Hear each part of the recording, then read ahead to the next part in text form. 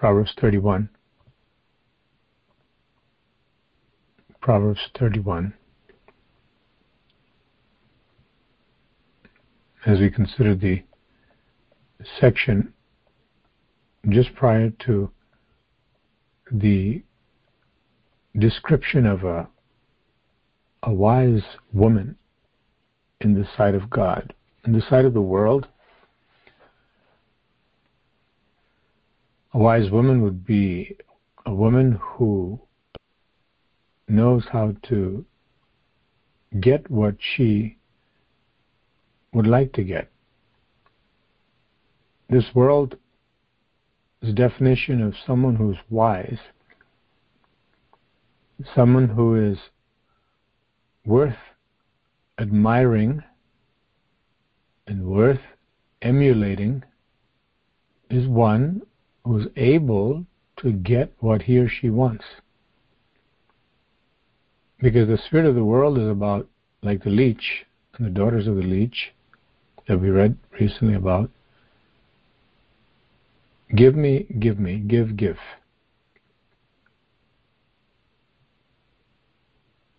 When a person looks at another individual, the world applauds. The Bible says anyone who does good for himself or herself, the world applauds that person. Self-gain. Because the spirit of desire working in the people of the world is after self-gain. This is why the magazine covers, the media, people in your neighborhood, in your family, on the job, the eyes usually of people are on what watch they're wearing, men and women, what shoes they're wearing, what kind of clothing, what kind of cologne or perfume they're wearing. There's an assessment of the worth of an individual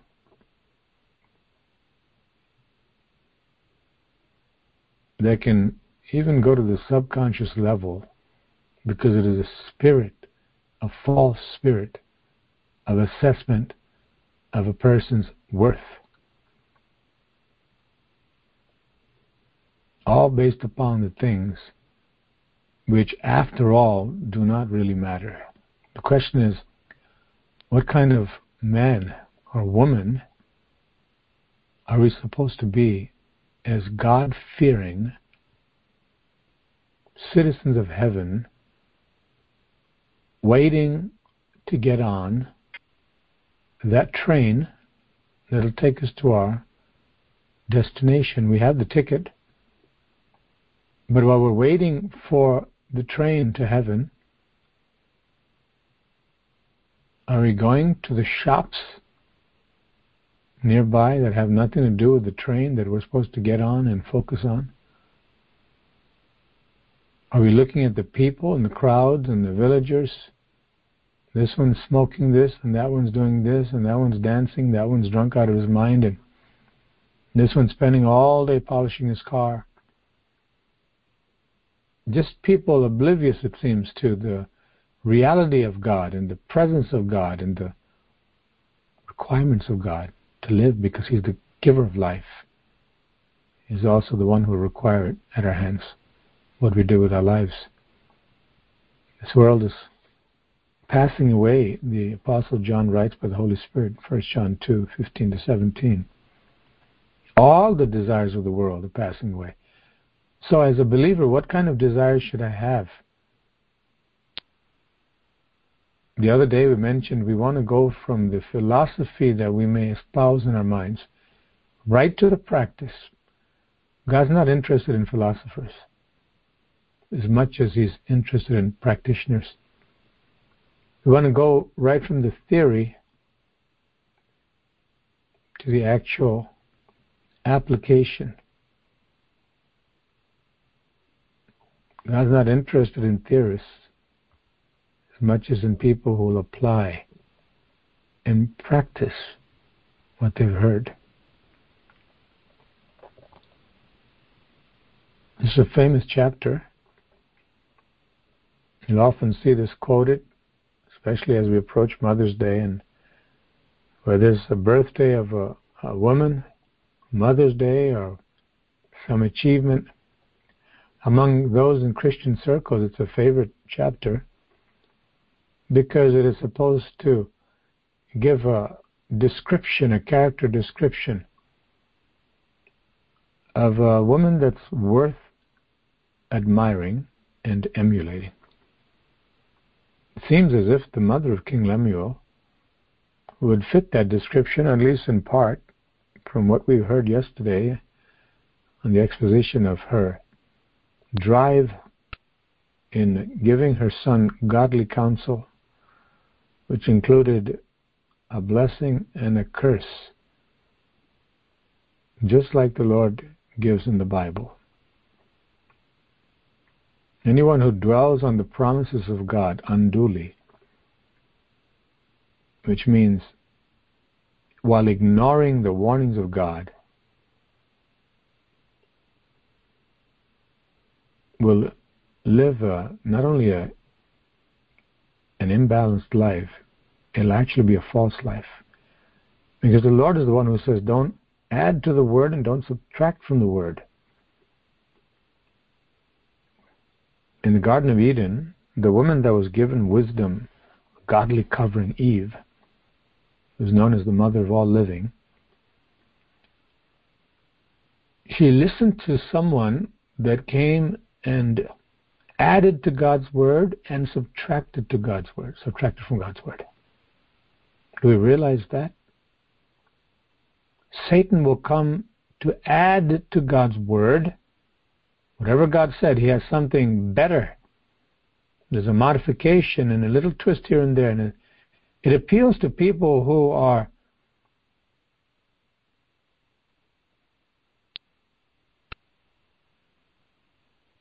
desiring their own gain. He'll come to subtract from God's word. Usually, he won't come to try to subtract the promises or from the promises as much as from the cautions. If someone is driving on the highway and there's a change in the speed limit in a certain zone on that highway, going from, let's say, 55 to 65 miles an hour, Satan won't be so interested to keep back from the people that, it's a 65-mile zone. You can use this to get to your destination faster. He doesn't want that. He doesn't want us to benefit from the additional promises and blessings and avenues by which we can get more dividends and obedience, as much as him not wanting us to know the cautions that can kill us if ignored.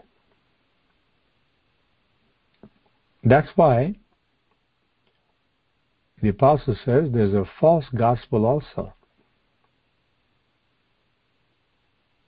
And there's a perspective and a lens and a spirit of falsehood from the father of lies that comes to Christians to try to cloud their minds and their eyes, even as they read something like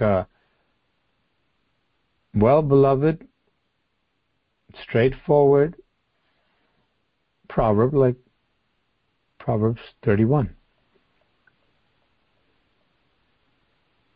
There's a danger of familiarity with the Word of God that can cause us to not hear what the Spirit is saying. Just because we've read it before, or we've heard it before, or we even preached from it or used it. Just like with prayer, so with the Word of God, every time we engage in prayer, every time we read the Word of God, it's important to understand who we are dealing with, who we're talking to. Have you ever considered that maybe one day all the prayers that we prayed in private and in public, especially in public, all of them may be tested by the fire of God? All the times we've read the Word, how we read will be tested by the fire of God. All the times we preached, how we preached or spoken to other people, evangelized, thought about the Word, thought about God, it'll be tested by the fire of God, whether we'll actually be called to see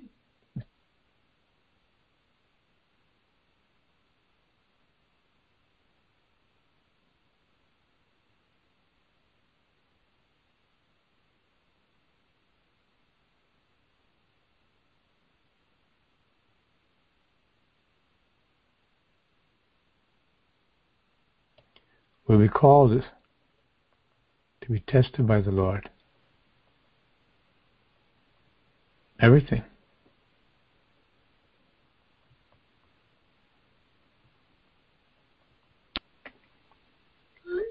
And so even what we read here in Proverbs, we need to look at it fresh. Who can find the virtuous wife? God's going to give us what He considers admirable, that we should admire. God is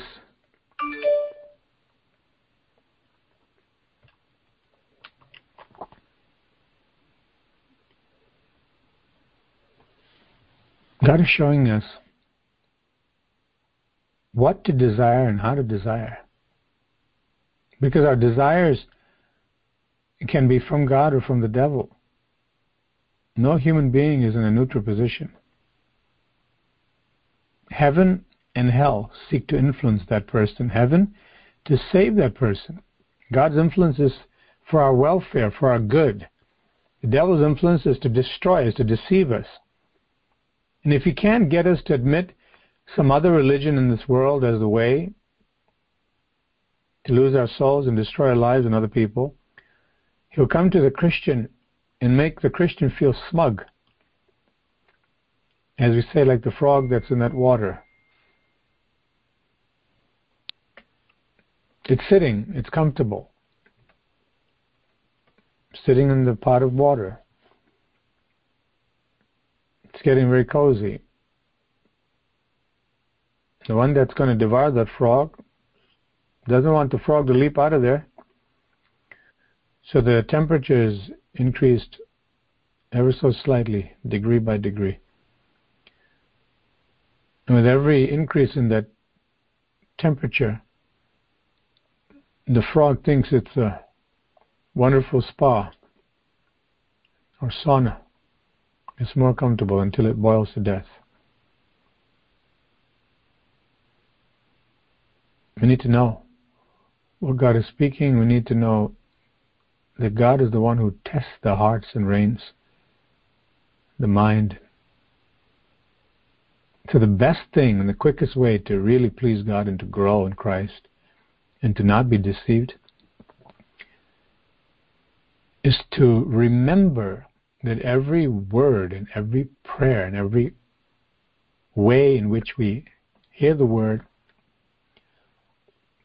and apply or fail to apply will all be tested by God. At the end of the day, it's not how many sermons I preached, how many people wrote nice things or said nice things, how many people commended you. We really need to take all of that, as they say, with a grain of salt. Ultimately, it doesn't matter because our judge is God who sees right to the heart. So there's a fear of God, as it says in Ecclesiastes. Be careful what you speak, because remember, God is in heaven, you're on the earth. And so we can apply that also to how we hear. And that's why the Lord says, circumcise your ears. circumcise your heart. So the familiarity with Proverbs 31 and having heard about a virtuous wife and this noble woman, it can just go right over our heads and be like water on a rock. You can say, I feel good. I just took a bath from the Word of God. I got a washing today. God's not interested in how we feel pumped up with anything to do with Him, with the Word, with heaven, with the kingdom of God. He's looking for the practice. And you know where He's looking for the practice? Right from where it matters, in the heart.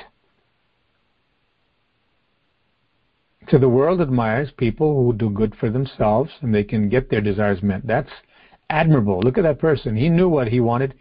She knew what she wanted and she got it. I want to be like her. What did she get? Adulterous affairs, money ill-gotten, flattery and giving flattery, oppressing people, an air of pride, flashy clothing, seeking to seduce, seeking to pump oneself up, looking for self-worth in all the wrong places. That's what the world is after. Those desires of the world will perish, God says. The world and its desires, the whole thing will perish. Peter said it's not going to just fade away like someone sleeping. It's going to perish with fire from heaven, much more intense than what fell on Sodom and Gomorrah. Peter said the entire universe will be melted. Melted. Can you imagine mountains really melting before you? The stars melting, the sun, everything's going to be gone. So the author of Hebrews, by the Holy Spirit, says, if everything's going to be shaken, everything's going to go, we're nearing that time. There's no question about it. And it seems we're nearing it at a rapid pace now, more than ever. Peter asked the question, as with the Holy Spirit speaking in Hebrews, what is the end result of your faith? Are you prepared to meet what God has prepared for His people, and at the same time also the people who don't know God?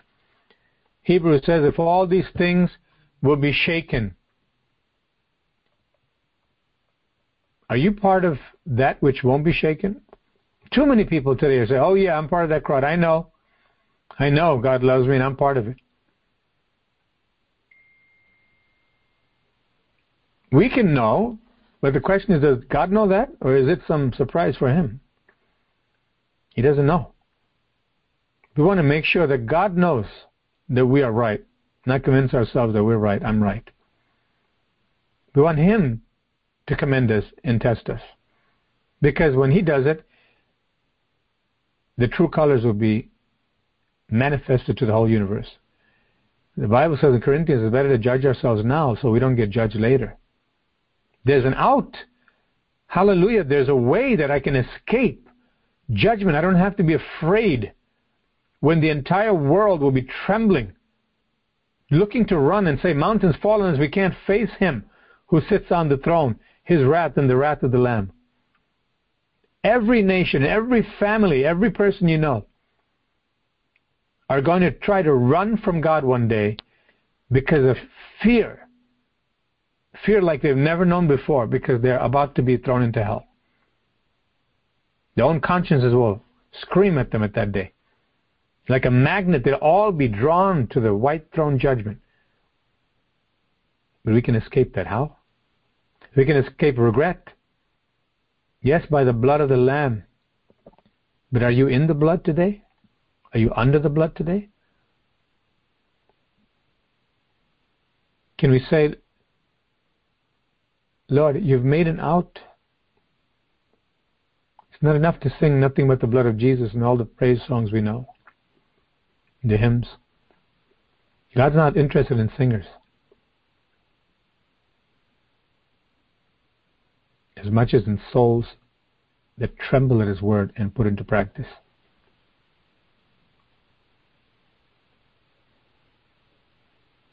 Many things we do because it tickles our own ears, our ego. God says, stop. I'm interested in whether you're doing what I told you or not. So the people of the world, they're headed toward disaster. And Peter says if the whole universe is going to be melted, everything's going to be destroyed, can I claim virtue like this godly woman in Proverbs 31 that will stand not only the test of time in this temporal world, yielding great dividends for my life, for my family? Notice it speaks about her husband, her children. Why will they rise and call her blessed and praise her? Because she's one who's truly wise according to God's wisdom. She's not a self-centered, lazy person, carousing person, wandering eyes after men and after merchandise. She's after the Master's heart.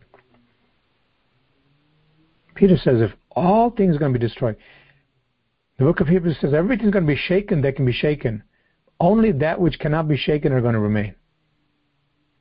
Peter says, what manner of persons ought you to be? Godly fear, with holiness. So I can judge myself now? How? Every time I hear the word of God, to tremble in a good way, yes, with rejoicing for all the promises of God. The love of God overwhelms us. But as was mentioned, anyone that claims the love of God without the truth of God and does not tremble at the word of God with the rejoicing, there's a problem there.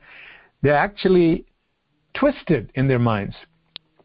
They've effectively been hoodwinked, deceived by the impostor who came to pump them up, and they went with it without realizing the pitfalls that God said to avoid. With all the pumping up, they have a massive fall into some pit. And they wonder, but God, I worshipped you, I praised you, Lord.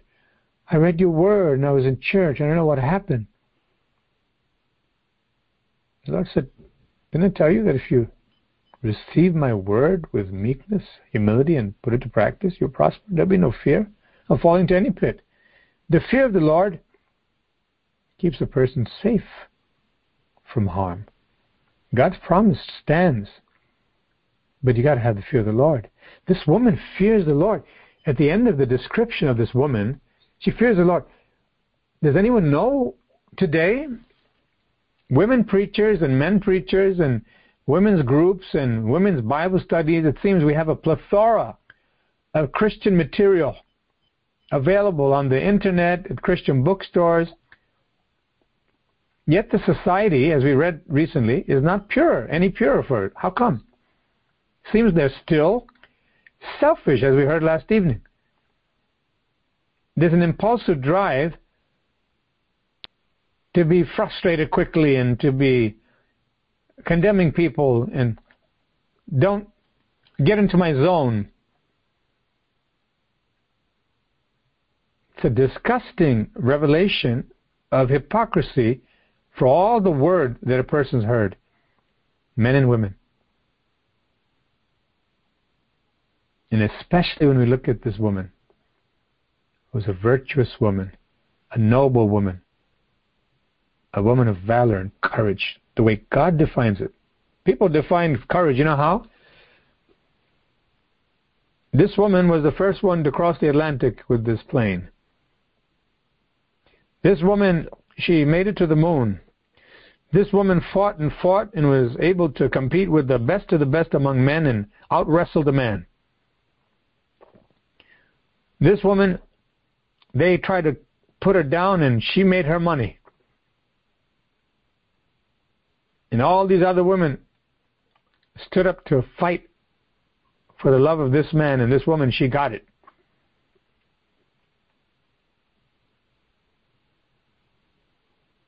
What is our value system? We need to hear this, because you know why? Not only do we need to safeguard our own souls, like the mother of King Lemuel, how can we ever pass on godliness to our children unless we are clear on what matters before God and embrace that, add nothing to it, and subtract nothing from it? This woman is worth far above rubies. Today we have imitation jewelry. Back then, Hardly. Compared to today, hardly.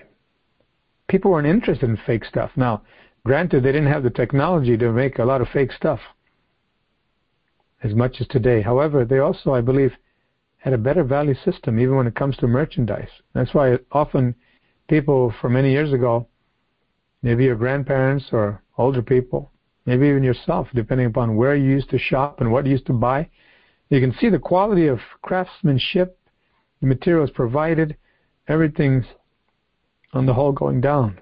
Cheap material is being used to make cheap merchandise to satisfy cheap people.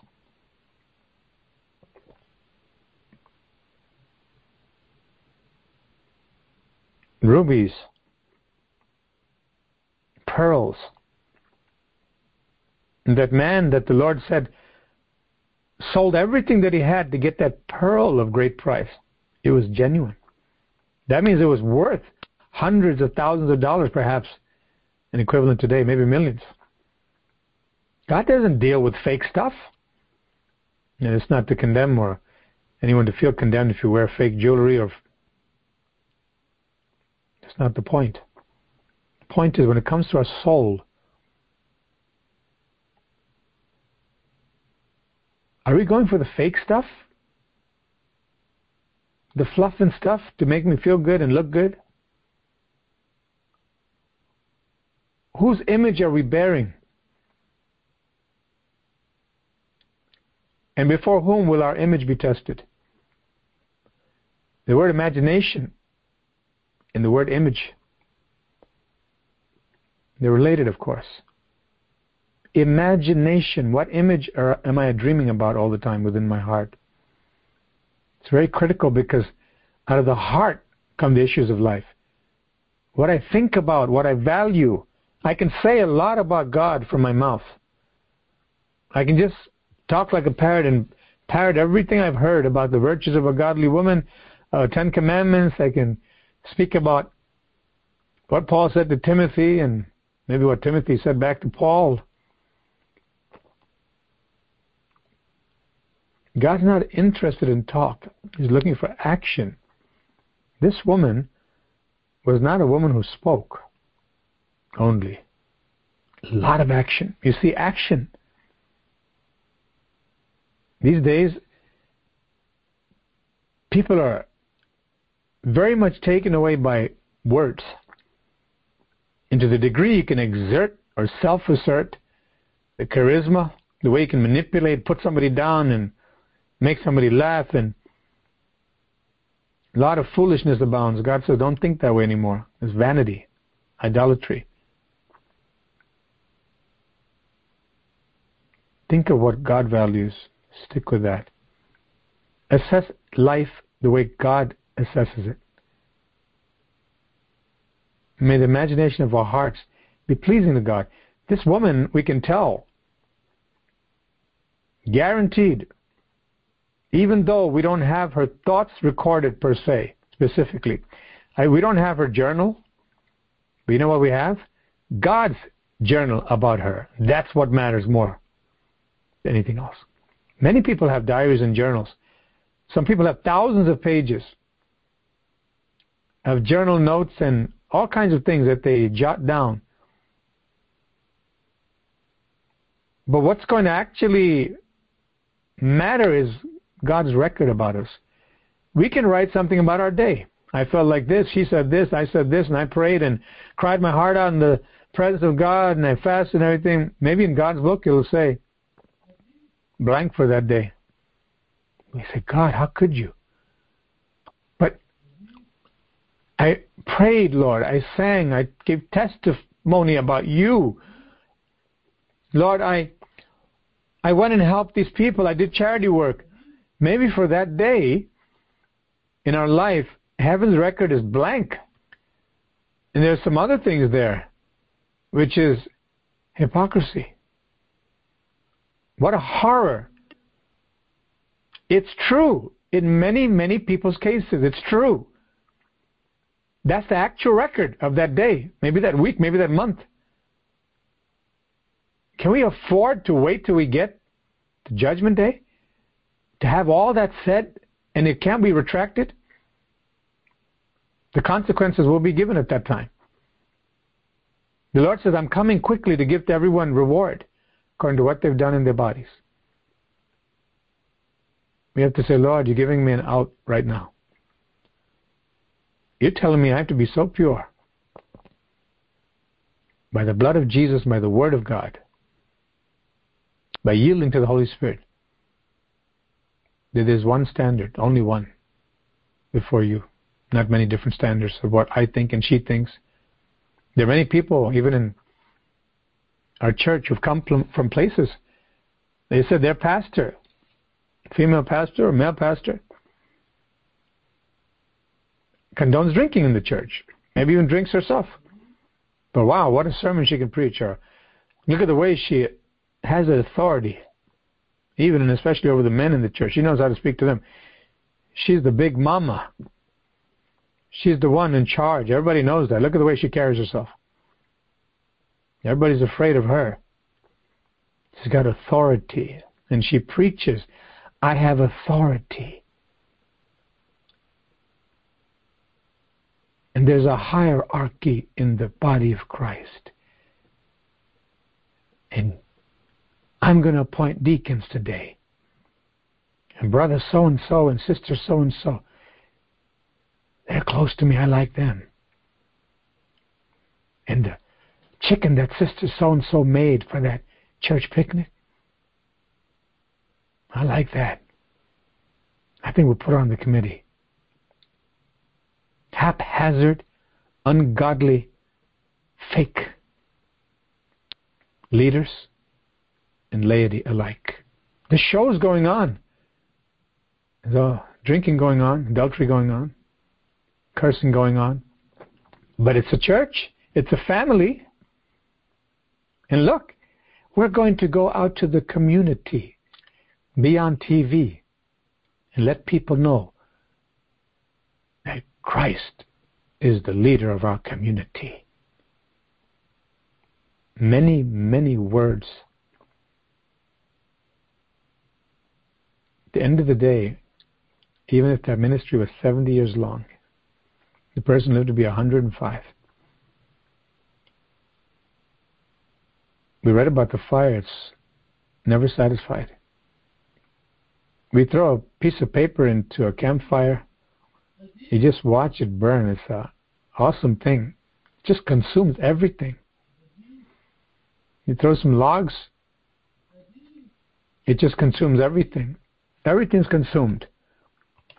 God said there's a fire that will consume everything that doesn't come from Him. Everything. Especially ministry. Anything we did for God. This woman is commended by God. He recorded. Doesn't say who she was specifically, naming her, but it says what type of woman will make it on that day. We see a description. Often we may look at the Apostle Paul, describe his life, or David when he's walking with God, or Abraham, Daniel and Joseph, and sometimes our lens is so clouded that we think these are some admirable qualities. I like that. Dare to be a Daniel. I like it. Let's make that the motto for our high school wrestling team. Why not? It's a Christian coach. A whole bunch of boys. Mom, my coach is a Christian. That's wonderful.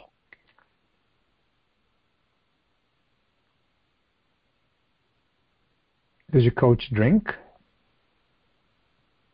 Is your coach an adulterer? Is your coach an idolater?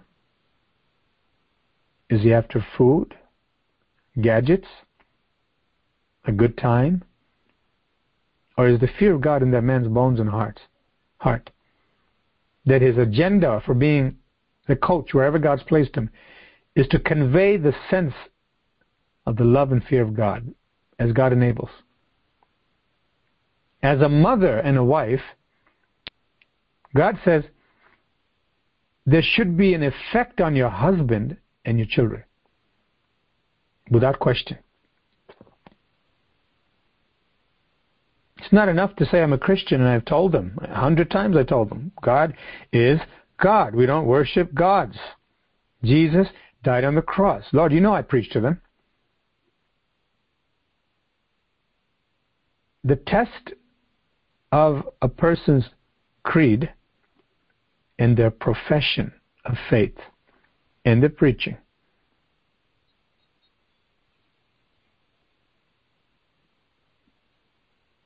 is the effect of it, generally speaking.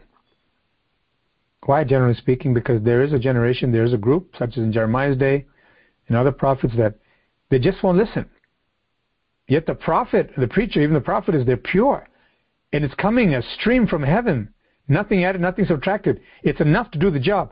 But the people are so wicked, the children are so wicked, the husband and wife are so wicked that they have made up their mind, I'm going to serve the devil, you can't do anything about it. They'll head toward destruction. There's a principle. There's also the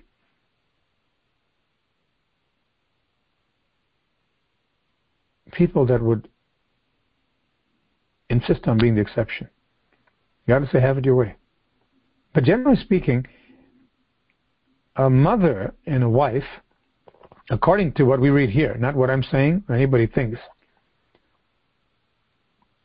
verse 11, because her worth is far more than rubies, the heart of her husband safely trusts in her, so he will have no lack of gain. She does him good and not evil. Notice, it's not just monetary gain. There are some husbands who are after money and property and materialistic things. They'll praise their wives from dawn till dusk. Why? Because she's a smart woman. Look at how much money she's bringing. She sure brings in more money than me. Because of her, I have the house I live in. Because of her, I drive the car I'm driving. Because of her, I can go hunting. Look, she bought me the best rifle. And I have the best bowling ball. She's a great woman. And you have a great wife. I wish my wife could bring me stuff like that. That's not what God is talking about. He's talking about diligence that will do the good for the man's soul. So, right away we see that the definition of a good wife, a virtuous wife before God, is one that would actually bless the spirit, the soul, the inner man of her husband. She'll do him good and not evil, not just in the physical world. But all these things have a application to the soul. We remember, whatever we read from Genesis to Revelation, even with regards to the patriarchs or Israel, it's all for us becoming the true Israel of God. And so she does good for the man's soul. Now, how many women that you know are Christians genuinely care? Just as the husband is called in the book of Ephesians, chapter 5, to sanctify the wife, and we've heard that message before. His intent is, how can I beautify my wife's soul? Do my best to help her to become more beautiful in the sight of God. How many Christian men do you know think that way, according to the Spirit, biblically? How many Christian women? That my effect on my husband, as this virtuous woman, should be to draw him closer to God.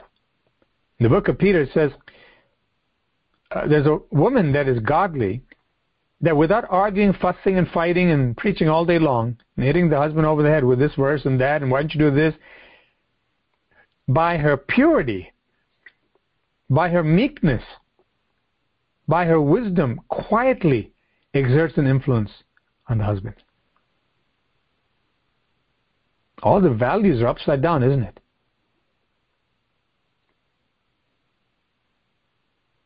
There's a faith and there's a life behind any word that even without a word, the husband can be won over to the Lord. What a power a woman can wield. From heaven. By her purity, her meekness. Hallelujah. We've seen some husbands who have been won over by some really godly women because they have connected with God and understood everything I thought of the self-assertion and preaching, throwing my weight around and telling them who's boss here and Christ is the head and I'm not listening to you, husband,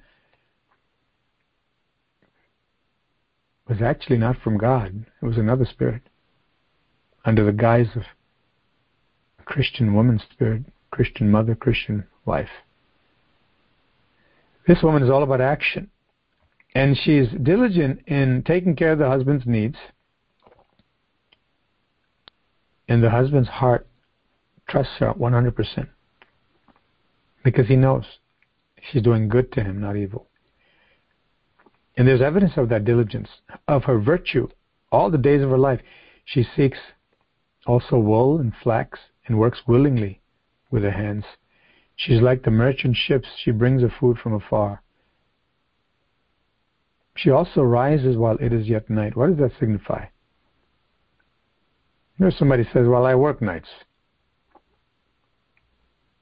to help my husband and help my family, so I can't apply this. We know that's nonsensical. Speaking about the diligence that she's not into pampering herself. How many people you hear today? How many preachers, how many messages, how many groups? They appeal to the flesh. No wonder people flock. Oh, I like that group. I like that church. I like that teaching. I like that event. You know why? It's about pampering myself, boosting my ego. There are many, many people who flatter on holidays.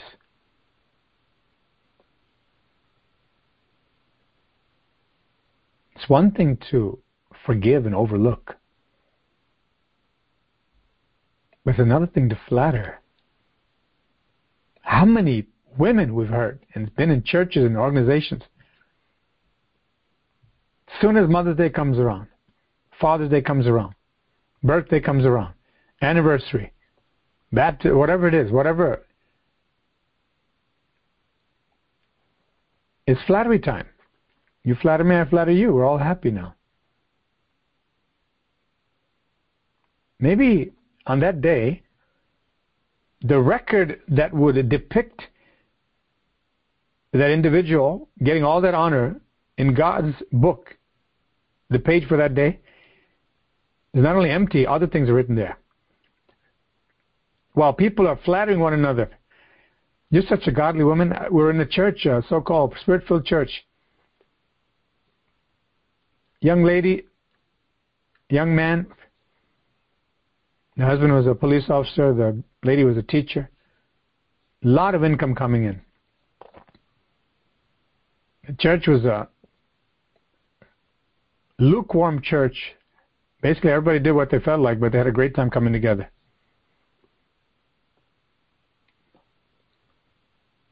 A lot of laughter. And this young lady who's a teacher was telling others, I believe she conveyed to Pastor Gerber one day, this was many years ago, that this woman is such a godly woman, she's my spiritual mother. The woman she spoke of was very pleasant to speak to. Seemed very nice. But the effect of that woman on this young woman was zero when it comes to the spiritual things. Because this young woman lived the way she wanted to. Fighting with the husband, going after money. What are you transferring? If you're a godly spiritual role model, what are you transferring to the people? Because you're older? You know how to speak Christian lingo? You know how to praise the other one for all they're doing and invite them to knitting and tea parties and all these things?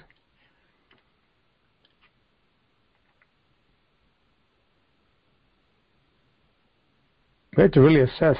Anybody calls me godly, am I really godly? Am I supposed to take that and smile and say thank you and say you're godly too? What's the truth? Who wants to hear the truth? It should be true. But flattery abounds in the church today more than ever. I wonder what God says when somebody calls you godly, calls me godly. That's what's going to matter. When somebody says, that's my spiritual mom or a spiritual role model, or that's my spiritual sister, or that's my godmother or godchild, or whatever. A lot of words. We need to know what God thinks about those words. There is an aspect where we need to overlook transgressions, forget the past, start on a new page. Why? That's how God is when we're sincere. And He does it for us. Who are we to judge other people? See, there's a balance. We don't take the word and we think, I can't ever say anything good and who knows the person's heart. No. We have faith and we have forgiveness and we have understanding. God took me from where I was. Who am I to judge? And can I put somebody down or be suspicious? No. Be loving. Speak kindly. Even this woman has a law of kindness on her tongue, in her mouth. But that's different from flattery, you see. May God help us. May God help you to know the difference between speaking kindly as love in 1 Corinthians 13, thinking the best, but also refraining completely from flattery. Because the two don't go together. But this woman is the real deal. God testifies to all her actions. She gets up early while it's yet night. A woman, a man, a child needs a certain amount of sleep. We're human beings. But there's a characteristic of the mother in this wife's life that she's not into pampering herself. Doesn't mean she doesn't take care of herself. She's probably very well dressed because she worked hard to get good material. And she knew she's representing the Lord.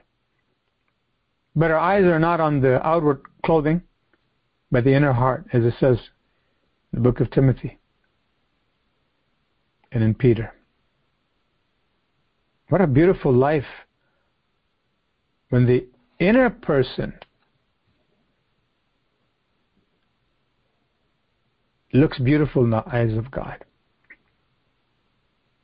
But it says she rises while it's night, showing that she cares about her husband and her children more than she cares about herself. And that's what's important to note.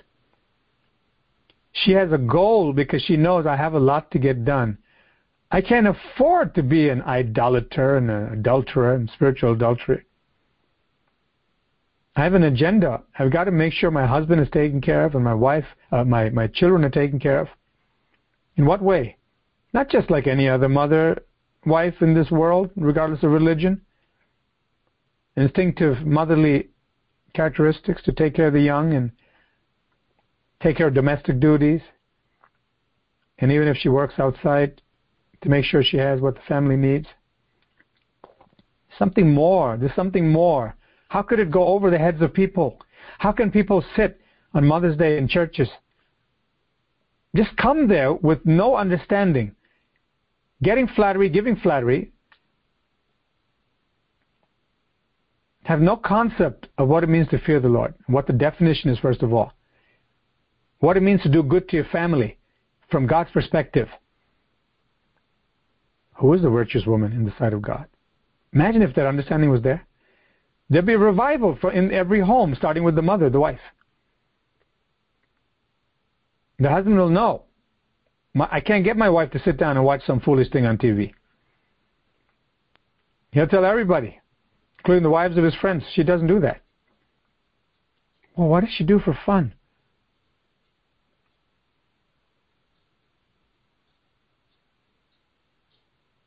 She relaxes when she finishes her work. She gets recharged in prayer. And I want to tell you something. I may not agree with her. This husband may say, if he's not in tune with the Spirit of God, but he'll say, I wouldn't have it any other way because we're truly blessed by my wife. Why?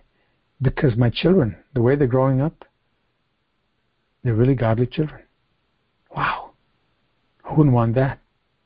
I don't have to worry about them doing this or that or wasting resources and jeopardizing their lives and other people's lives. The heart of a husband trusts safely in her. She's one who's diligent.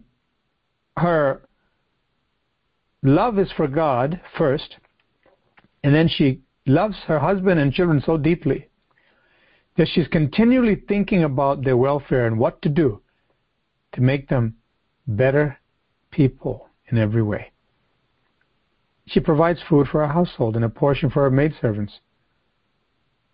She considers a field and buys it. For her profits she plants a vineyard. She girds herself with strength and strengthens her arms. She perceives that her merchandise is good. Maybe you've never heard anything like what you're hearing now. Maybe some people think it's pretty harsh. I mean, what kind of prelude is this to Mother's Day? Now, I'll tell you what, I'm speaking the truth in the sight of God. Look at the prophets. I don't have to reference the prophets. I didn't read it all night to come here and apply that to what people perceive as good mothers. The Spirit of God is recorded all over the Bible. The difference between faithfulness, real faithfulness, and flattery, fakeness. It's our choice. Every time I've heard someone who's anointed over the years, not many, sad to say, not many at all. I've heard thousands of people preach. From cassette tapes when they used to be in vogue, to CDs, to DVDs, to internet streaming, books upon books. I've been in many places. I was hungry. But I can honestly say, very, very few among all the people and all the movements I've seen and been in, truly anointed. Why? Because they don't want to take the word as it is. And there's this tremendous value that a human being places, sad to say, even Christians, even ministers, on what the people think about me, what they'll say, whether they'll still be my friend. God says, if that's the way you're going to approach life and ministry still, after I saved you from that mess, you're going to be set up for more and more delusion as time passes. That's the way it works. But if I say, Lord, all these years I've heard a handful of anointed preachers, truly anointed preachers, among thousands.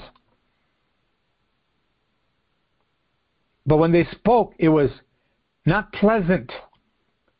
It was unsettling, and part of me wished I could get away from that and go to other places where I can be comfortable in the way I want to live.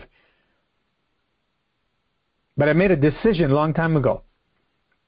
I don't like fake because God doesn't like fake. I want to hear the truth. Most people are not like that, but some are. I want to know the whole truth because I know God is true, and that's what's going to hold that on that day. Whether I've conformed to His truth, that's it, period. And so may the Lord speak to your hearts, not only if you're a mother or mother-to-be or a wife or wife-to-be or have been, and to the men and the young men. Know what God says about a godly woman. And in reflection, know if God requires that of a woman, how much more of a man who's supposed to lead the home?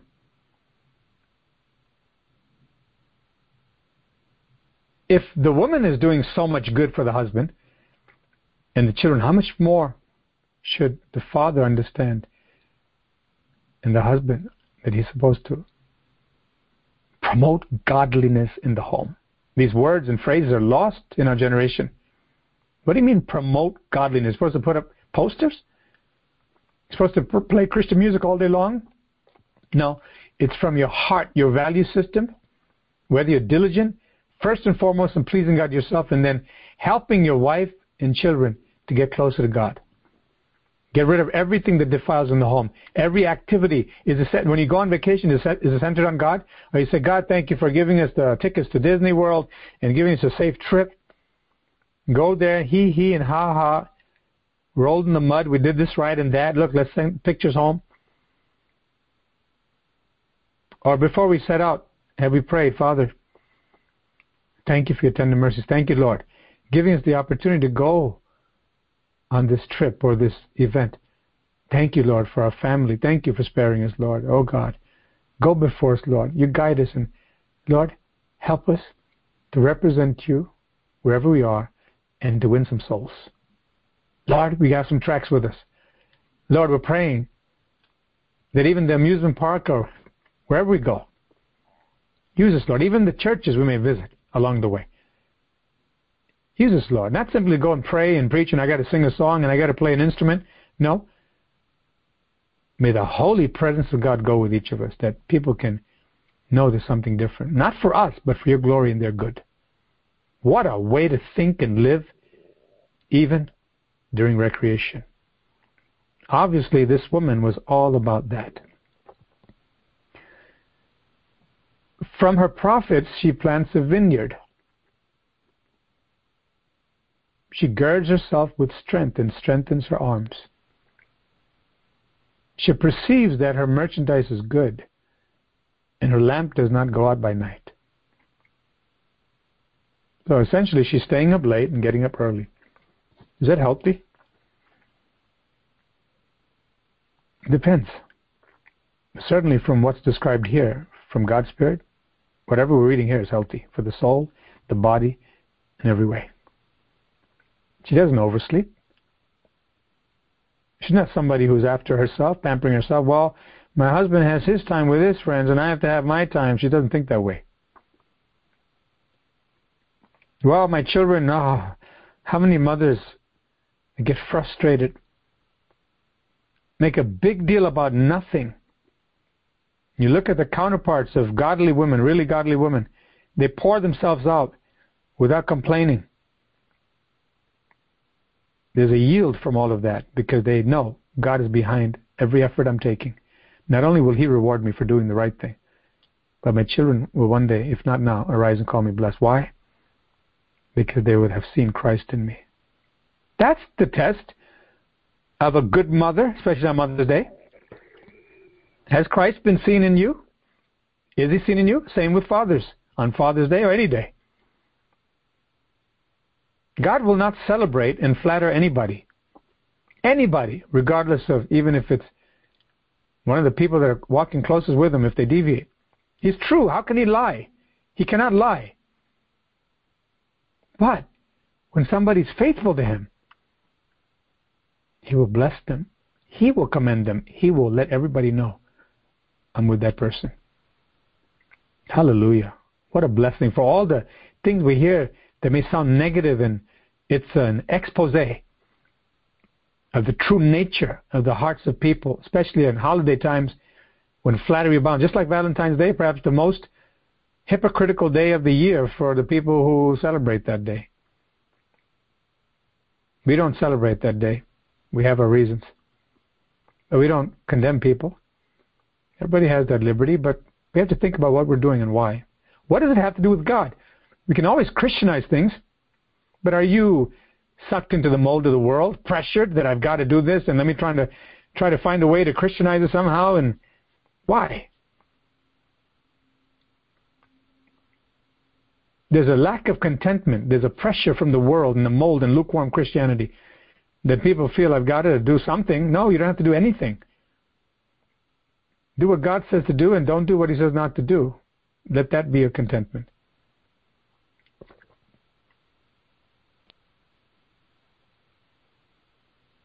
Flattery,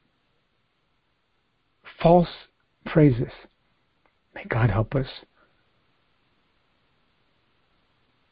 I'd rather, on Father's Day, if I was a member of a church or part of the ministry, if there's something that I know in my conscience I'm not doing right, I'd rather hear from people, and even those who are sitting next to me.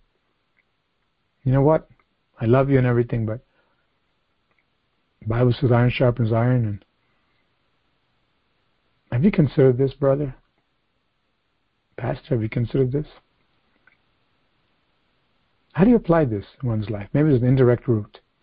Because people care. There's godliness. How did you speak to your wife? I've seen this with my eyes. Church planters, I've helped some. There's a battle right there in the parking lot. The kid's crying, the wife screaming at the husband. What happened to the Word of God? What happened to not just trying to look good in front of people? God is watching. What happened to that inner life? And does God really care about church planting and preaching if the heart is not right before Him? There's no fear for His Word, of His Word.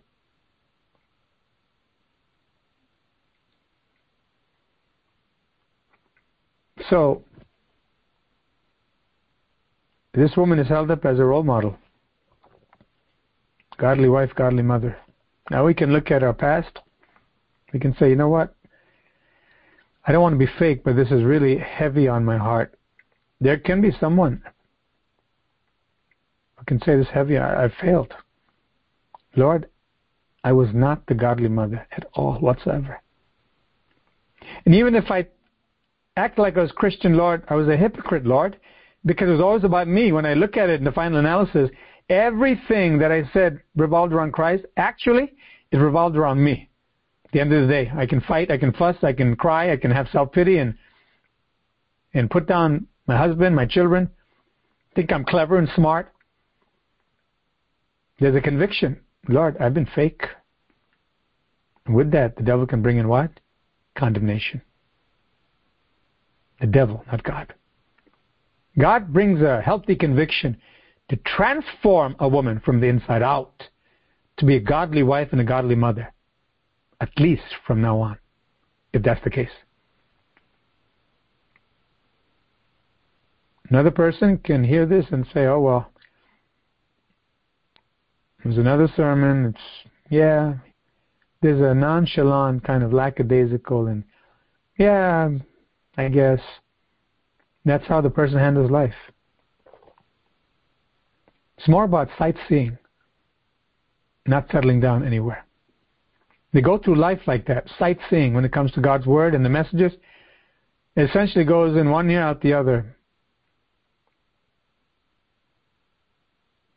I've said this before, not only before the Lord, myself, from my own heart, but to my family and to others. I'd rather have nothing, no one, to say anything good about me or do anything for me or feel any kind of way of so-called comfort than to be wrong in the sight of my God who knows me inside out. I'd rather have nothing, be thought of as nothing, scorned by people, thought of as a fool, than to be thought of as a fool by God Himself. That's what you call the work of the Holy Spirit by the grace of Jesus in somebody's heart. That's it. That means everything else is a whole lot of fakery. Now, on that day, like Noah's flood, it'll all be gone. It'll all be gone. We need to know what we're building today. How are you building your home? If you haven't done that, you failed. You have to come clean before God and say, Lord, from what I'm hearing, it was really about me. I'm sorry, Lord. I tried some things, but ultimately, Lord, I really cared about what I thought more than what you said. And there was some manipulation perhaps with your word, and it was still about my image and how I feel about me and how people perceive me. God says, I love you. That's the reason I told you this. Now, be very zealous. Turn your back on all that. No more fakery. No more flattery. Don't give flattery. Don't receive flattery. Keep your heart intact before me. Know the truth. Hold to the truth. Obey the truth. And then the real praises will come. God will open people's mouths. You know from where? Right from the home where it matters most. The very husband that knows the wife inside out. He can glamorize his wife. He can post things on Facebook. He can buy her the big gift or whatever. We ought to show love. We ought to forgive. But don't flatter. That person who knows the actual person inside out, who he's living with, if the woman is right before God, God will see to it that man's mouth will open one day, sooner or later, to say with 100% conviction and in truth, God has given me a godly wife. She really cares about her soul before God. First and foremost, she fears the Lord. And she really genuinely cares for me, and if we have children, our children. She's concerned that we follow Christ all the way. God will open people's mouths, especially the ones you live with, to say that, without any solicitation, directly or indirectly. Some people dress their best on certain occasions to receive compliments, to receive flattery, to make themselves feel good. When will we stop relying upon feelings and living for feelings? Feelings are God-given, the emotional capacity and faculty. But it must come under truth. Truth in the inward parts. Then the right feelings will come. Then the right praise will come, and I can receive the right praise and send it right back to heaven because it came from my Father, everything I am and everything I do. I get blessed.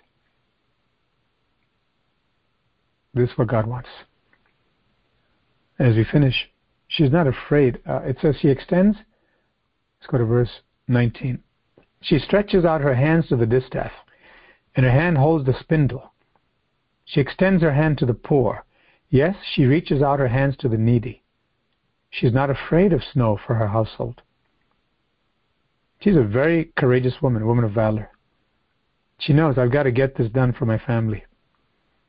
Many women are keen on that when it comes to food on the table, merchandise, clothing. Too many people pass that off when they read Proverbs or hear it.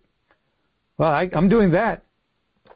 I don't let my kids go with holes in their pants and raggedy shoes. That's good. There's a level of concern there. That's good. But it's not the main thing at all. Are you concerned with the spiritual shoes they're wearing? Are you training the child to bring gospel of peace? Do you have the armor of God on, woman of God, mother, wife? Are you a warrior for Christ?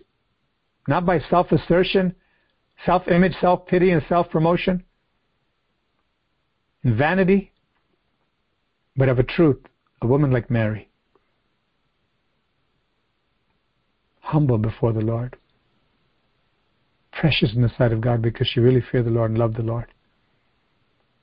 Only then can I know how to train my children not only to do battle, but to wear the armor first of all. Your chief concern as a mother, if you're a mom, yes, to bring children to Christ. Sometimes these phrases can become a generic type of motto or slogan. The details are, I want to teach my child how to wear that helmet of salvation securely. I want to make sure my child has the breastplate of righteousness. I don't want to just buy him props and silly lessons.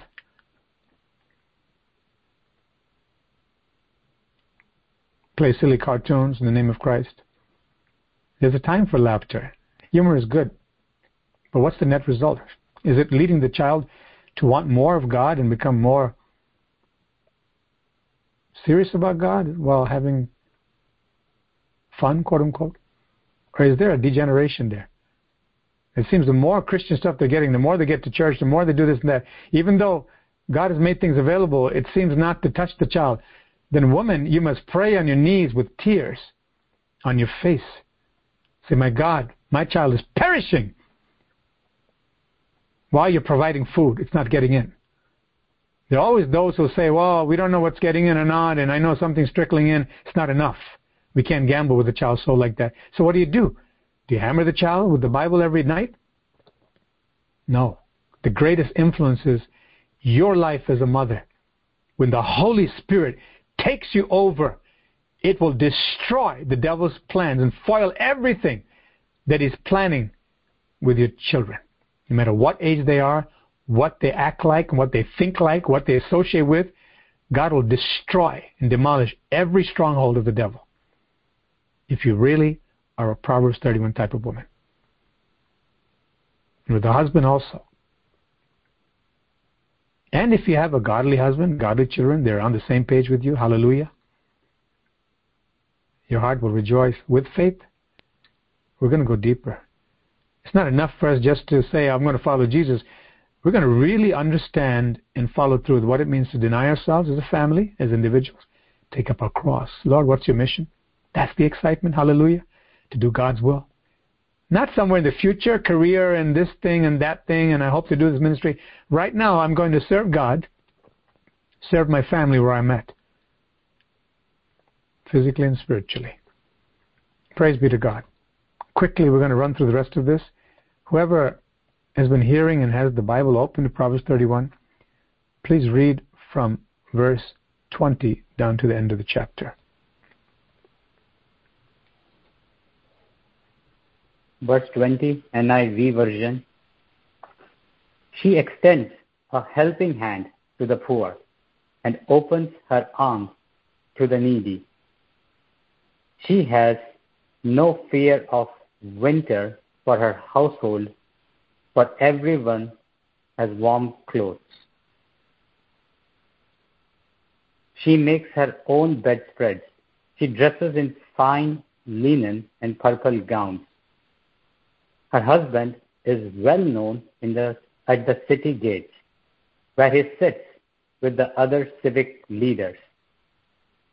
She makes belted linen garments and sashes to sell to the merchants.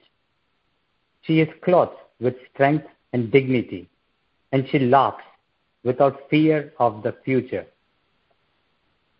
When she speaks, her words are wise, and she gives instruction with kindness. She carefully watches everything in her household and suffers nothing from laziness. Her children stand and bless her. Her husband praises her. There are many virtuous and capable women in the world, but you surpass them all. Charm is deceptive, and beauty does not last. But a woman who fears the Lord will be greatly praised. Reward her for all she has done. Let her deeds publicly declare her praise. Praise God. This was an NLT version. Praise the Lord. Praise the Lord. Praise the Lord. Charm is deceptive, and beauty is fleeting. But a woman who fears the Lord, she should be praised. Pastor Kirk has brought this up several times.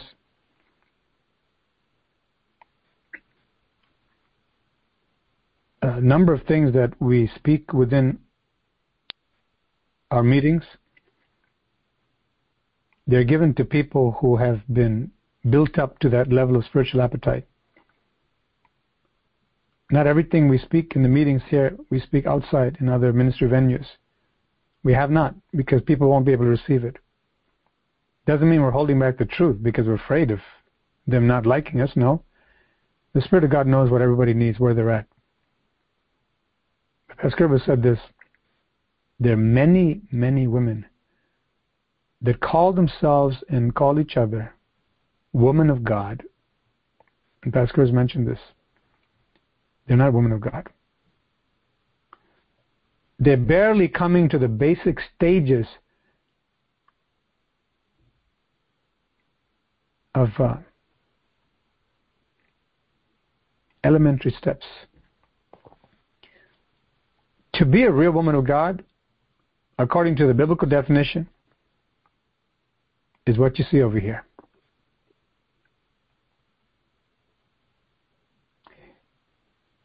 Is someone that has such an effect on her family that the fear of God is promoted right there, and the love of God. That the family and the closest people are able to rise up and say, this is a wife or mother truly filled with the Spirit of God. Why say terminology? Why throw words around that are biblical if it really doesn't apply? You don't have to do that. Somebody's called a man of God. It's not just about preaching and having a suit or a clerical collar and you have a Bible, or you went to seminary, or you've been preaching for a while. Paul says, you man of God, flee what? Youthful lusts. Flee the desires, the covetousness. Flee laziness. Flee all your self-agenda. Are you mature enough to transfer godliness to other people? Convey the fear of God to other people? There are many people preaching everywhere, but if you're called a man of God, you should have the heartbeat of God, not just in compassion or what's perceived as compassion. Nice guy, down-to-earth preacher. He spent a lot of time with me. Not necessarily the definition of man of God. Could be some of those things. But mainly, there's a presence of God and a reverence for God. It's not pretense either. It's real. And I can't get away with sin or anything that is false when I hear that preaching from that person or hang out with them. I know I won't be flattered. I know I won't be condemned. But I'll be given the truth. Because that person is living the truth. A woman of God is one who fears the Lord. We've spoken on this many times from the Word of God. What does it mean to fear the Lord? It's the opposite of what? This deceitful charm and fleeting beauty. The beauty that God is looking for comes from the inside. Ultimately, that's what's going to happen. God will test everything on that day. And dare I say, He will test every Mother's Day, every Mother's Day celebration, to see whether we have actually spoken the right thing, whether we received the right praises.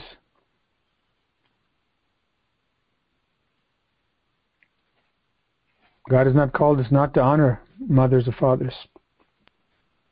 The Bible says you ought to highly esteem one another in love, for love's sake. He said prefer one another. What we do in our church, we celebrate Mother's Day and Father's Day. We do.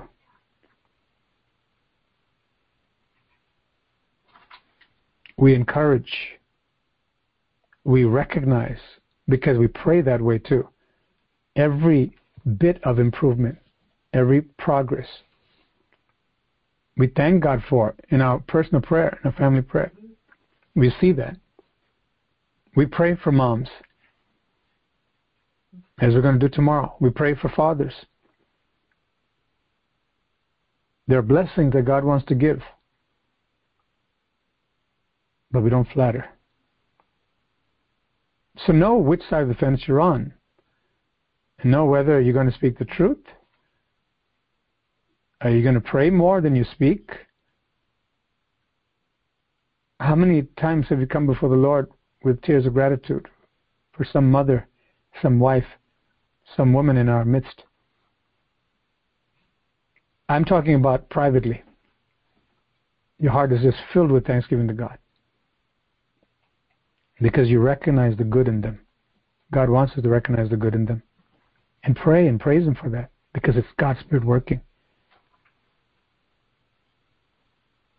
But you see, before I can really celebrate anything, really recognize the good, I need to do away with all that's false. That's a good way to live. That's the proper way to live.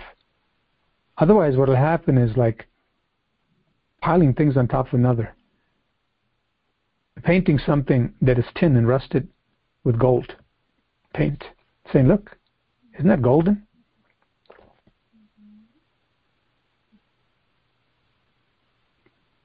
So I pray that the Spirit of God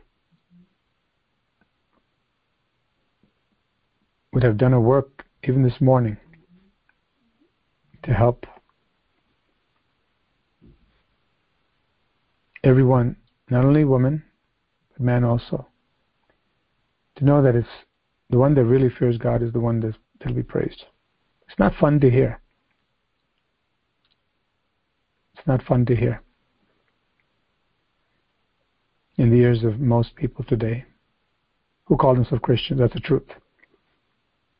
But it is the truth that can make such a godly woman out of those who are listening who are women, that you actually influence a generation of flatterers to turn into faithful women of God, real women of God. There's a place to honor in the light of truth. And as somebody mentioned the other day, Pastor, how do I be careful not to flatter? When do I recognize when I'm crossing the line? If we receive the truth and we begin to pray and ask God, God will show you. You may be surprised when God says, don't say that now. But God, it's a good thing. Is it a true thing? What do I say, Lord? I have to say something. No, you don't. Can you smile without saying anything? Yes. And Lord, what do I say? Don't we want that? To walk with God? And even in our celebrations, to know that God is present? He wants to see. God is the biggest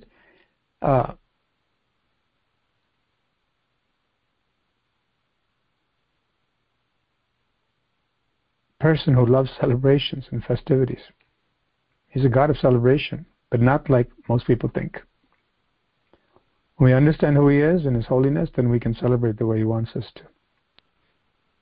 God, I believe, will help you apply everything you've heard, whatever aspect in your lives, because He is making a holy people for Himself.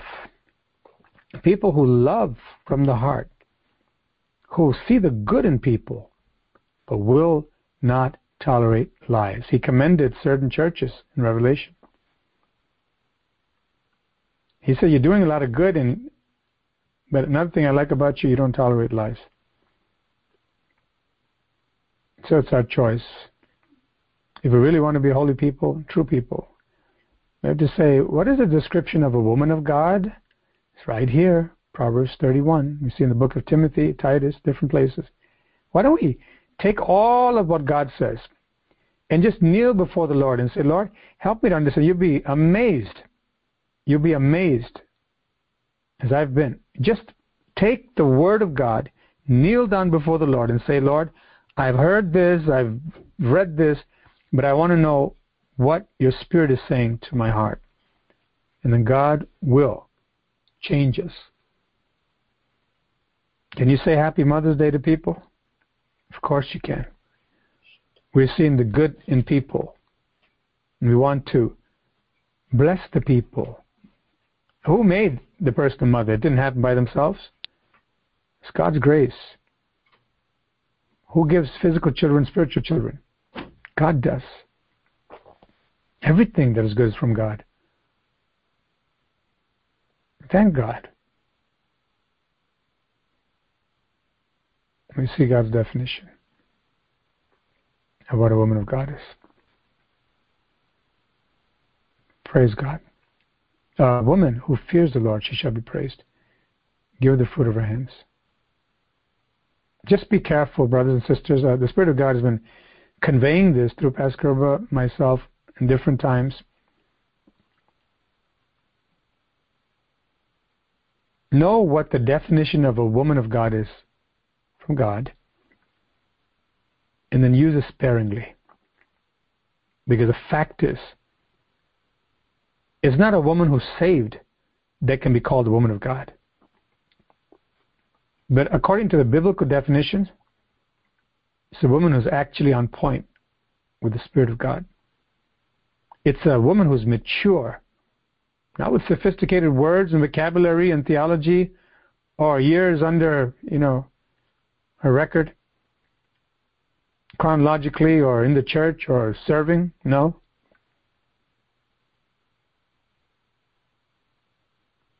It's the quality of Jesus Christ, the qualities manifested in that woman. You see a woman of God, you won't see self-assertion. You won't see the drive for self-image. A woman of God is a mature woman who, whether anyone praises her or not, she's absolutely in the innermost being content because she knows God thinks highly of her. She really fears and loves God. A woman of God is a mature person. She's able to, with her presence, convey the presence of God. It's a powerful thing. Many, many places you'll have a lot of celebrations and banners and this and that. It's good. If the message is preached that will cause the people to be sober and enjoy the celebrations in the context of God's truth. We can have all kinds of things. God's not against celebrations. As I said, He is the chief celebrator of the universe. He is. He's such a wonderful, happy, glorious God, but He's a holy God. I thank God for Pastor Kerba, her training in godliness as a real woman of God.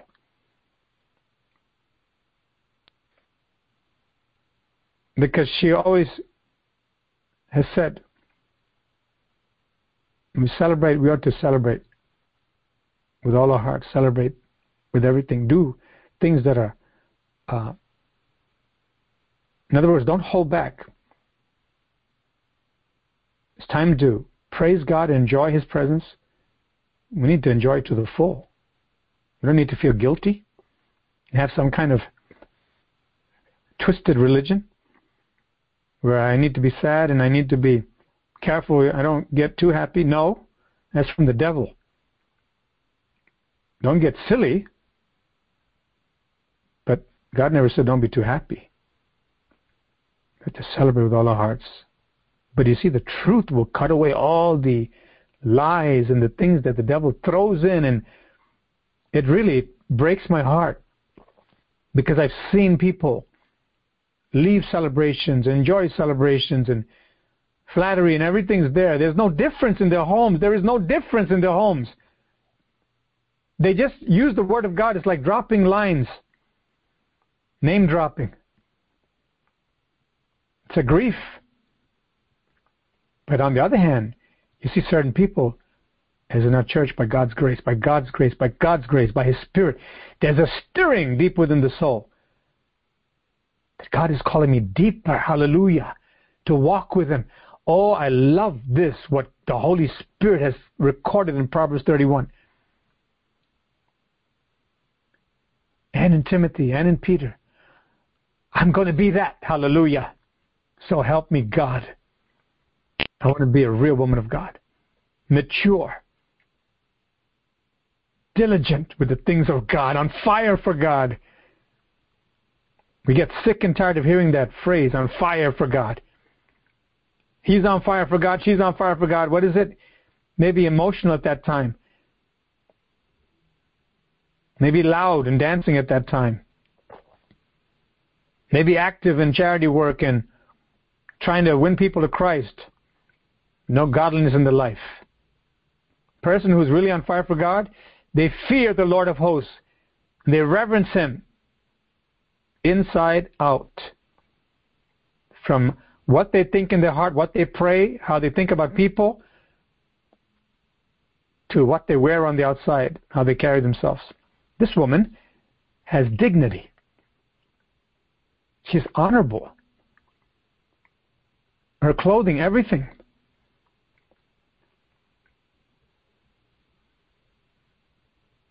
But you know what? The hidden man on the inside is what's most precious about her. Glory be to God. A woman of God, we have a definition of it now, is a woman who is not like the women of this world. Big on charm, charming speech, just the right words. And there's some women that they're very much motivated by what men think about them, not only their own husbands and other women. Should not be like that. Same thing with men. We should be true and say, Lord, I'm concerned about what you think about me. I want to be right in your sight. And when I'm right with you, then people say my own works will praise me in the gates. Praise be to God. Praise be to God. Praise be to God. It's not easy to hear, but this is the absolute truth. And we'll be able to celebrate wonderfully, fully. Even if we don't have a big congregation, a lot of committees and this and that to do great things, there's a joy that's irreplaceable. Hallelujah. Just like I mentioned about Christmas as we close this morning. A person who doesn't have the spirit of Christmas, quote unquote, when there's no tinsel, no foil, no tree, no gifts, that means that what they thought about Christmas was faulty. The entire celebration was actually standing on a faulty foundation. Now, granted, we're human beings, we're physical people. It's nice to see things that are beautiful. God made things beautiful. It's nice to have the things to celebrate. God is getting at the heart this morning. What kind of celebration is happening in the heart? That's more important. Amen? Then the outward will be wonderful and fine in God's sight. Praise be to God. Shall we pray? Hallelujah. Thank you, Father. Celebration, celebration, celebration, Lord. Lord, what kind of woman will be praised in your sight? That you will draw praise from people who really have been touched by God. It's a woman who'll be able to say charm is deceitful, trying to manipulate and speak a certain way, and you don't want any part of that. Beauty, external beauty, it's a gift from God. We're supposed to take care of ourselves. But that woman, oh Lord, will say, it's something after all is temporary. Before long, wrinkles will come. Hair will go. The body will go. Even the best clothing won't be able to help when old age sets in at a certain point, or illness. I thank you, God. There's a beauty to a woman that is eternal. It's a fire that is burning, that will bring warmth to every soul that meets her from the Holy Spirit. More than mere emotion, good feelings, nice time. Oh, thank you, Lord. Woman of God like Deborah. Woman of God like Lois and Eunice. Woman of God like Priscilla in the Bible. Like Sarah when she became a woman of faith. Lord God, I thank you, Father, that, Lord, these days you are continuing to purge and to prune. Hallelujah. Purge and to prune. To come and pull out weeds, clean up the garden, So there's a rich, colorful, beautiful, healthy yield that you're looking for, Master. Thank you, Lord, that the women of this church are destined by your divine design of the revival you're working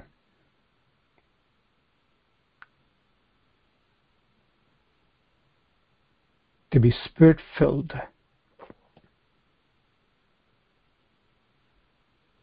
godly mothers and godly wives, godly women of God,